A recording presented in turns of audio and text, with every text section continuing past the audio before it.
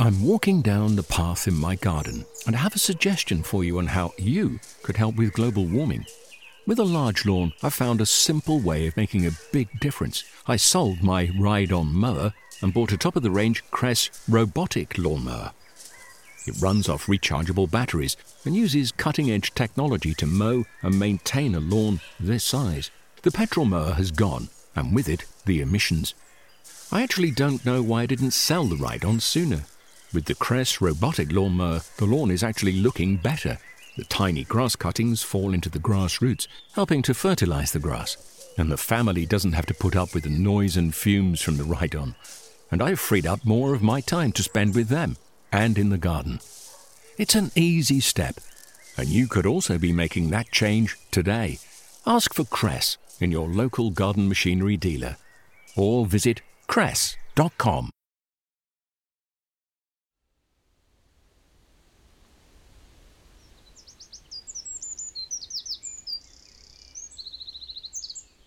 I think a garden isn't complete without its wildlife. I think birds are a huge way in to understanding and seeing the wildlife in our gardens. You know, it's very visible. I've been known for saying that I believe that birdsong should be prescribed on the NHS because it can absolutely change your life. And just ensuring the birds are okay is just another layer of that. It's another layer of love.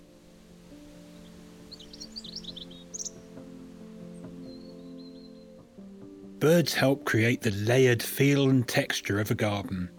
They produce a soundscape that situates us in time and place. They disperse our seeds, pollinate our flowers, and help control our populations of insects. And perhaps more to the point, they bring about moments of wonder and awe. There's hardly anything that compares to watching a blackbird pick at hollyberries, a redwing drink from a pond, or a blue tit feed caterpillars to her young. So this week, we're wrapping up warm and heading out into our gardens to take a moment to really appreciate our garden birds. Wildlife sound recordist Gary Moore will give us a masterclass on recognising the calls of birds at this time of year. Writer and wildlife gardening guru Kate Bradbury will share her top tips for making a bird-friendly winter garden. And finally, we'll be getting the story behind the remarkable number of American songbirds that made it across the Atlantic this autumn. You're listening to Gardening with the RHS with me, Guy Barter.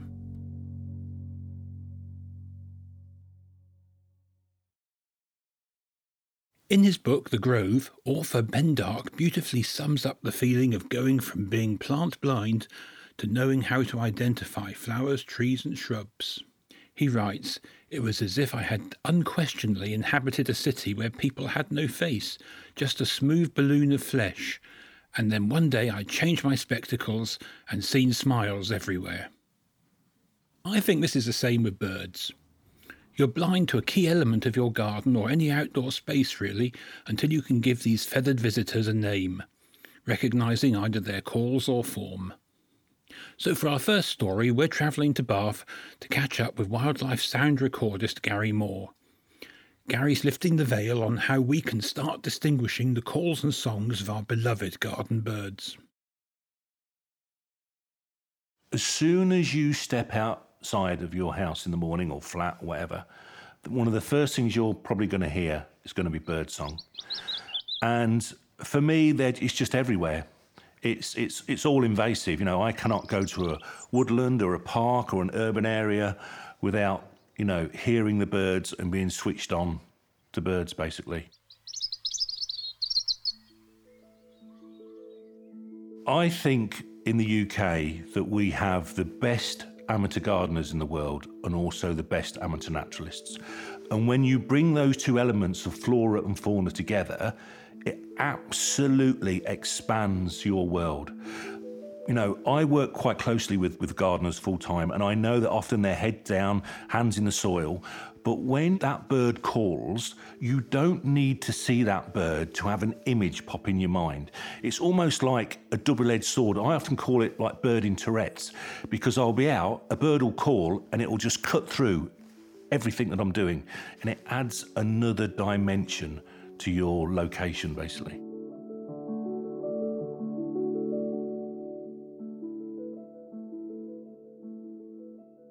Okay, so what a lot of people don't realise is that all birds call, but it's usually only males that sing. And basically what the males are saying, they say, this is my territory, come here and mate with me, or this is my territory, stay away. So it's telling all the other birds to stay away, and it's telling all the females to come. And the females can tell a lot from the quality of that male's song. They can tell it's got a good habitat, they can tell basically how healthy the bird is. And so I can play you the difference between a wren alarm call and a wren song. So this is the alarm call to the wren. There are other birds calling in the background there, but you'll hear it in a minute. That is the alarm call of a wren. There. So that could be a warning about a cat. You'd often hear that if a cat comes in the garden or a predator. There we go. So that's an alarm call. That's the alarm call of the wren. Now you listen to the song of the wren.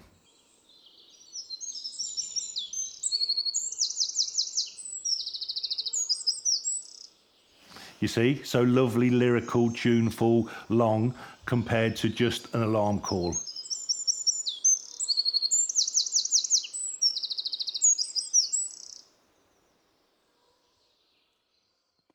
I think this time of the year, 3 birds that you're probably definitely going to hear in the garden that I think are relatively simple to learn is the blackbird, the robin, and the great tit.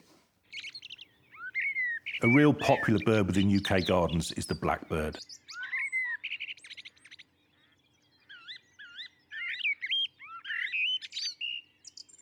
That's the blackbird. Every garden within the UK will experience this throughout the year. Many people have that down as their favourite song, particularly in the UK.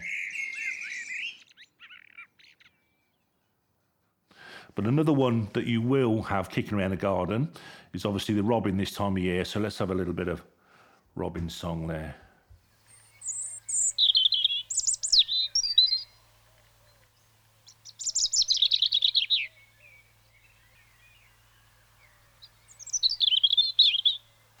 There we go, classic robin. And often the birds will pick a favourite song post, particularly during the breeding season. They'll choose a song post, and that's always a good way to help learn bird song. Is you know that they'll often sing from a key place in your garden, and it's always a dead giveaway. That way, it helps you see. You can see the bird and you recognise it with a call. So people always say to me at the time, "Well, what's the best way for learning birds?" And I always say, be comfortable. Because when you're comfortable, we all work better when we're comfortable. So for me, it involves making a cup of tea, get somewhere in the garden or the park or wherever you are, get comfortable, sit down, and it's always best to be still for maybe 10, 15 minutes because the birds will get used to you and they'll actually come back to the song post. And then you'll see it singing and you watch it sing, it'll move, it'll call again, and it might go back to that post and call again. So it's just repetition. It's just watching the bird, listening to the call. And I always think 3 birds a year is a great place to start. First you've got 3, then you've got 6, then you've got 9. And suddenly, to the complete novice, if you know 9 birds, you sound like a bit of an expert. And believe you me, I've made a life's work out of it. So, yeah, that's the robin. Often confused with the dunnock. Let me show you the dunnock here now. So the dunnock is small bird, size of robin, a bit like a robin, but without the red breast. Skulks low, doesn't go to the feeders, feeds on the ground, very much like the robin. And here's your dunnock. Now, some people say the dunnock says, "I'm a little dunnock, please listen to me, please listen to me. I'm a little dunnock, please listen to me, please listen to me." So it's very similar to the robin, but a much more hurried warble and slightly higher pitched. So let's just go back to that robin again.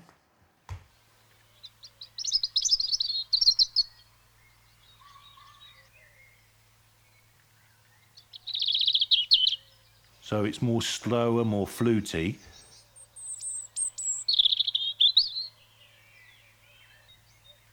And then the dunnock is hurried little warble. Here we go.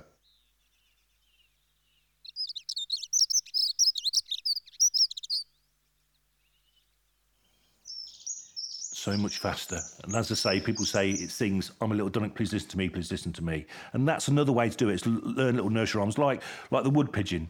The wood pigeon, again, is a really, really easy one to learn. And it's like people say, my toe is bleeding. But I've often been accused of thinking that it sings, I know I'm boring. I know I'm boring. So little rhymes like that really help you identify and remember the bird, basically.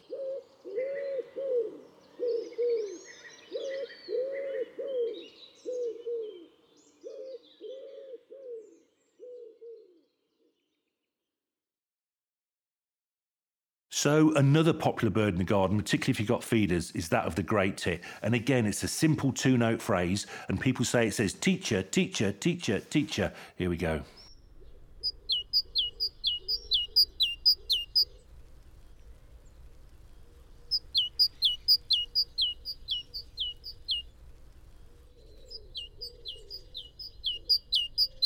There we go. So a simple two-note phrase, teacher, teacher, teacher, is the great tit.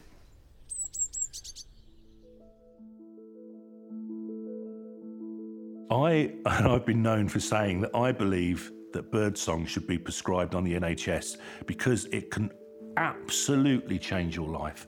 And just learning a few simple birds makes all the difference. It just brings another element to when you take that first step outside in the morning or you're in the garden. Having birdsong basically lifts your spirit. And well, I know it's a bit of a standing joke, but I always say that birdsong, it's like yoga for your ears, basically. What is it that I like about birds, And I've been asked this question many times. And for me, it's often not the birds themselves, but it's the places that birds take me to. So I'm not a big twitcher. I won't pursue rare birds or anything, but sometimes I'll make a point of just going to a little patch of woodland or a garden or even a park near me where I know those birds might be singing. I'll go there and I'll suddenly realise, hey, do you know what? I might have gone after this bird, but it's brought me so much more than just the pursuit of the bird or the bird song. So it totally, totally enhances your day, basically, in being in pursuit of birds.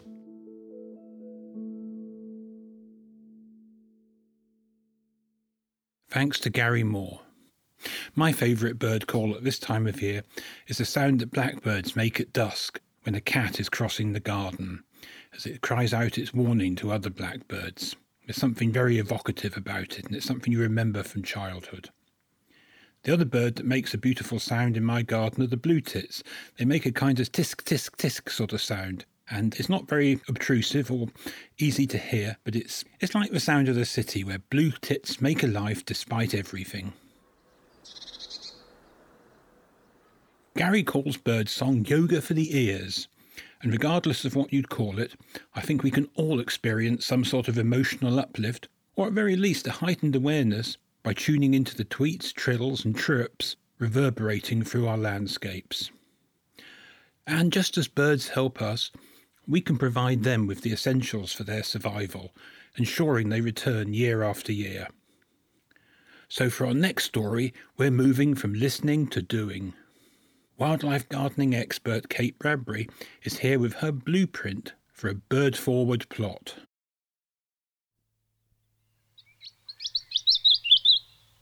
I think it's really important to know who the birds are that visit your garden. I think it roots us into place. It connects us with the natural world. It connects us with the outside and with our gardens and gives us a better understanding of what's going on. And at the moment, I've got a little robin that comes in and I just see a little flash of wings against the mud. It's very muddy at this time of year, very, very sort of brown, and it fulfills you and it makes me feel better. Once you get to know the birds in your garden, you get to know the wildlife in your garden, you then think, well, how can I improve that habitat? How can I make things better for those birds? I was aware in spring, because it was a very, very dry spring, it was one of the driest springs we've ever had, that the robins couldn't find enough food to feed their young. They were dipping sunflower hearts into the bird bath and taking it back to the nest, which is really bad because the chicks can choke on seeds. They should be feeding them lovely juicy worms and caterpillars and things like that. And as a wildlife gardener, as someone who was aware that the birds were nesting in the garden, who was aware that who they are and how they live and what they needed, I was able to see that they didn't have what they needed. And so I went to the shop and bought a bag of mealworms and soaked them, and then they fed them to their young. And then they had 5 little chicks that were sort of running around the garden sort of 2 weeks later. So I think it just connects to everything else, really. You know, the whole stuff that's going on in the world at the moment, climate change, biodiversity crisis, all of these things, I think we can have a much better awareness of, a heightened awareness of, if we connect more with our own outside spaces. And birds is a huge, brilliant route into that.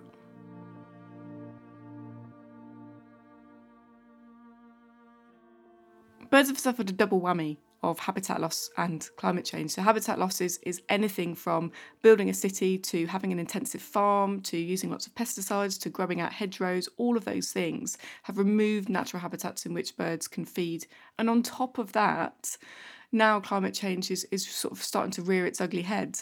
And I think, you know, as gardeners, the wildlife that uses our gardens, the birds that use our gardens, are the lucky ones, because as gardeners we can go out and we can help those birds to deal with changing weather patterns that they've not evolved with. And this is the thing, they've evolved over the last 12,000 years to have April showers, to have caterpillars on leaves when they're raising their chicks, to have moist soil full of worms when they need it.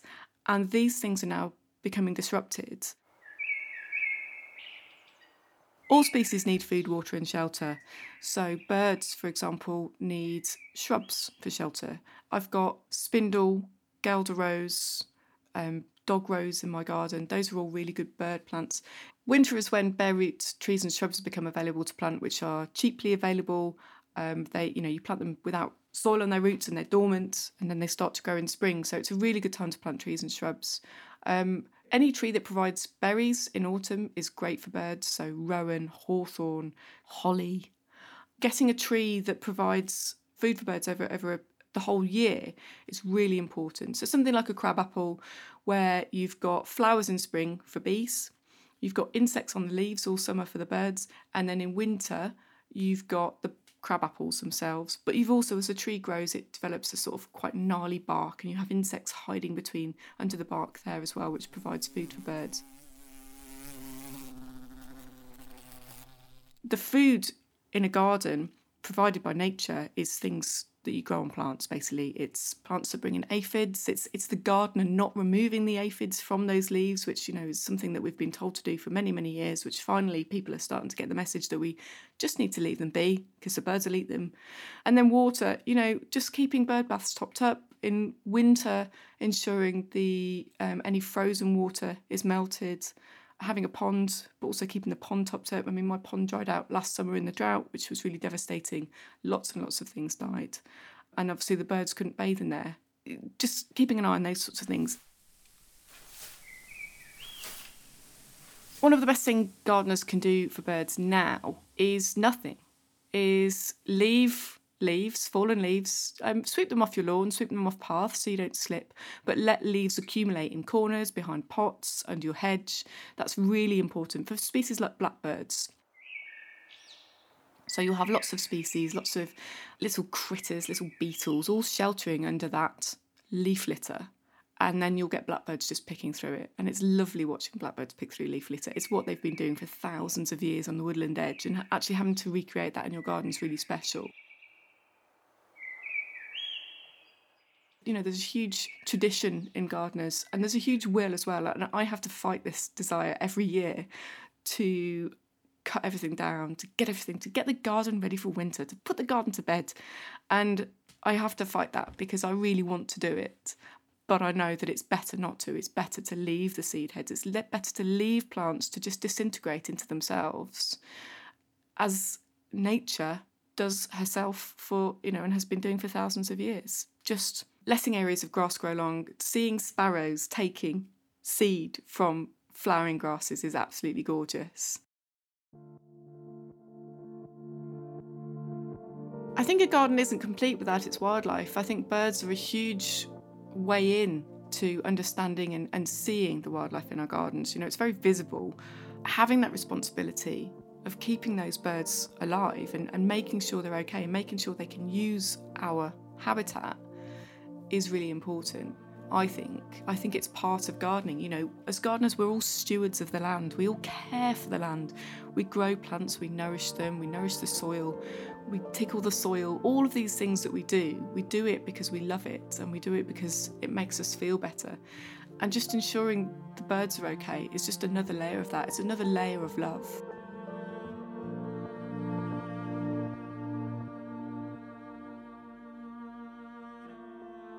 That was Kate Bradbury. Kate is the author of Wildlife Gardening for Everyone and Everything.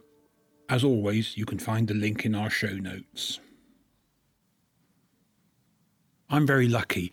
My garden is rich in bird-friendly berried plants. I've got several rowans, and I've got some pyracantha, many hollies, and also mature ivies, which are covered in berries at this season that will gradually disappear as the blackbird feasts on them over the winter. Every so often a flock of fieldfares comes into my garden, usually just before Christmas, and strips the hollies of all their berries in one afternoon. So that's always slightly galling, but you can't begrudge the fieldfares their berries, even though it does make my Christmas decorations somewhat plain. Happily, I've got the opportunity to plant a few more things this year as I'm clearing out a border, and the wildlife garden at Wisley has inspired me to plant some roses. These are the roses that are rich in hips that are beloved by birds. They don't flower for a long time, but their season of interest is very great until the birds eat the hips, of course. There's one called Helen's Rose, growing against the hilltop centre at Wisley, that I think is particularly attractive, and I'm going to try and find a plant of that for my new area that I'm replanting this winter.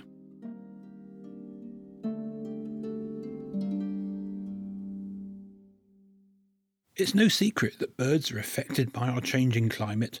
Habitats are disappearing. Food is becoming scarce, and migration routes are changing, to name but a few of the impacts.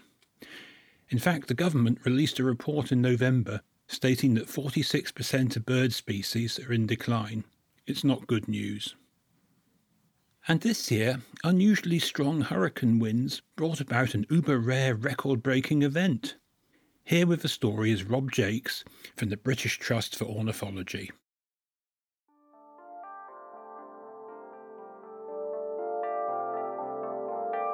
So during September in this year, 2023, we saw huge numbers of birds arriving from the US, landing in the UK in numbers previously not seen before. In a typical autumn, we might see a couple of unusual American birds make it over to here.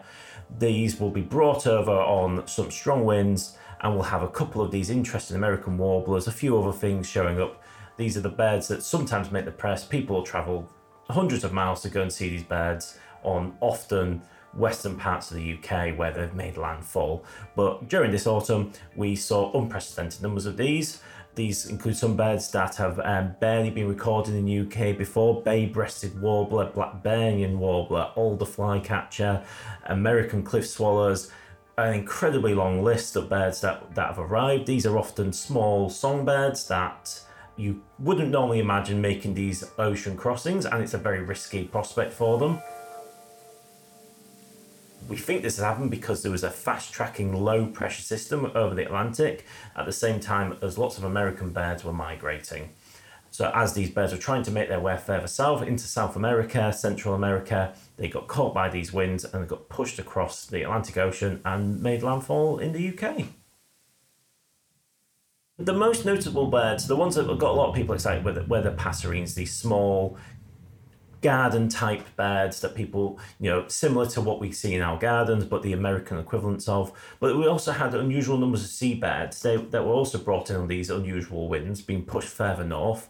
These have included red-footed booby and brown booby. These are sometimes seen as more tropical birds you expect to be seeing in the Caribbean.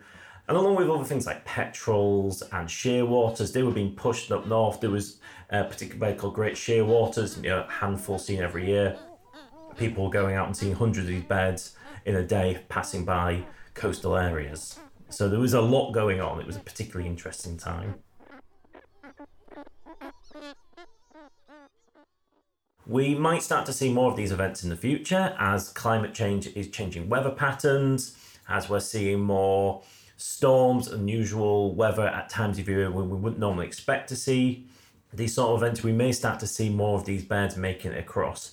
This isn't necessarily a good thing for the birds, and while we can be excited for ourselves being able to see these birds, quite often these birds aren't going to be able to survive for very long. If they do survive throughout the winter, they're going to be in unusual habitats. They're probably going to maybe not know how to find food in quite the same way. Even if they survive through the winter, when it comes to the next spring, the chances are they're not going to be able to find a mate, and that they're not going to be able to carry on doing what these birds are meant to do. So unfortunately, if this keeps happening, it's not a great sign for these birds over there. The similar thing will be happening to our birds here. They're also trying to make these similar trips, and they're going to be struggling with these unusual weather patterns. A few years ago, we had birds like swallows and house martins arrive back from their winter migration in unusually small numbers. And what seemed to happen was, as they were migrating back, they hit storms in the Mediterranean. They've just crossed the Sahara Desert. They have to cross the Mediterranean Sea. It's an incredibly exhausting time. If they hit a storm at the wrong part of this migration, their numbers can be really, really quickly affected, because thousands of birds can die in one of these weather events. If it lines up with the peak migration, it can be really risky. We've seen this happen. We've had low numbers of swallows and house martins arriving, and we presume this is the reason why. In ideal conditions, these birds will have a good couple of breeding seasons. Their numbers will come back up. But obviously with so many other pressures on them as well, such as habitat changes, less insect food for them, the greater distances birds have to travel now on migration because the Sahara Desert's bigger than it used to be. They don't have as many stop-off points. There's so many different things affecting birds. Having these storms affect them on migration as well can have a really serious impact on their long-term prospects. With this event, with so many of these unusual birds arriving in the UK, it's very easy to focus on the negative sides of things, but migration is one of these wonderful things that happens, and we can see these incredible surprises that show up.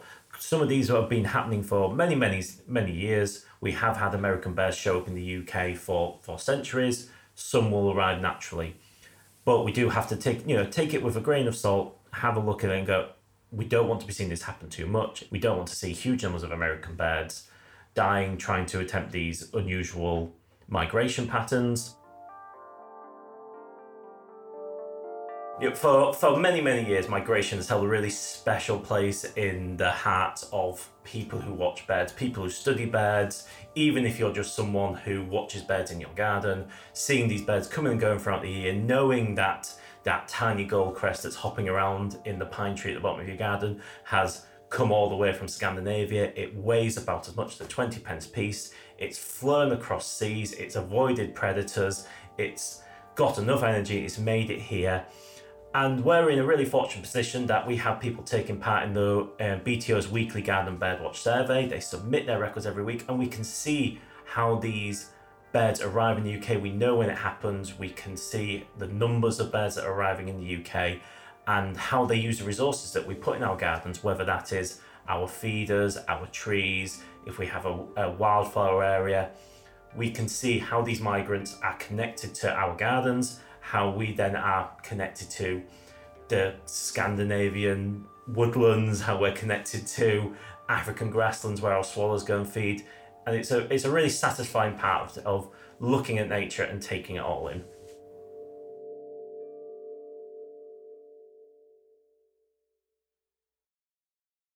That was Rob Jakes from the British Trust for Ornithology.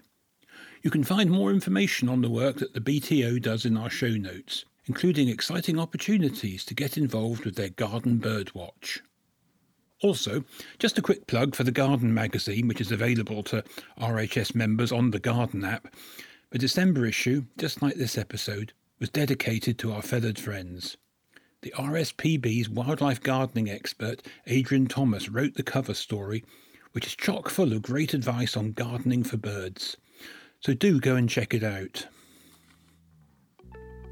Before we go, I just wanted to share a few tips on what you can get up to in the garden this week. Happily, in midwinter, gardeners can take a bit of a rest. They can catch up with things that have been overlooked in the busy months before, like mending fences, putting the shed together, tidying up the shed, putting away pots, and turning the compost heap and getting ready for spring. And of course, taking a well-earned break and sitting back and perhaps reading a few gardening books on those wet, cold afternoons. That's all for now. From me, Guy Barter, goodbye and happy gardening.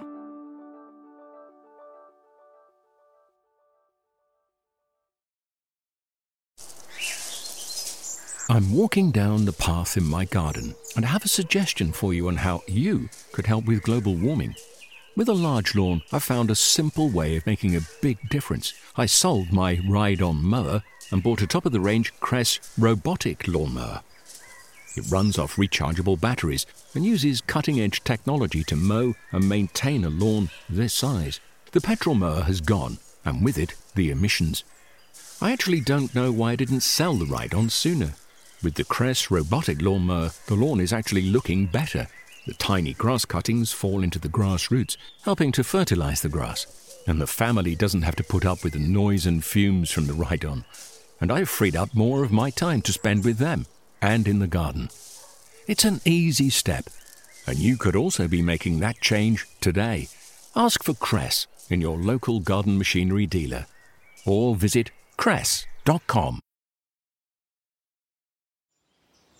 Discover the beauty of an RHS membership all year round. Save 25% off an RHS membership today when paying by direct debit.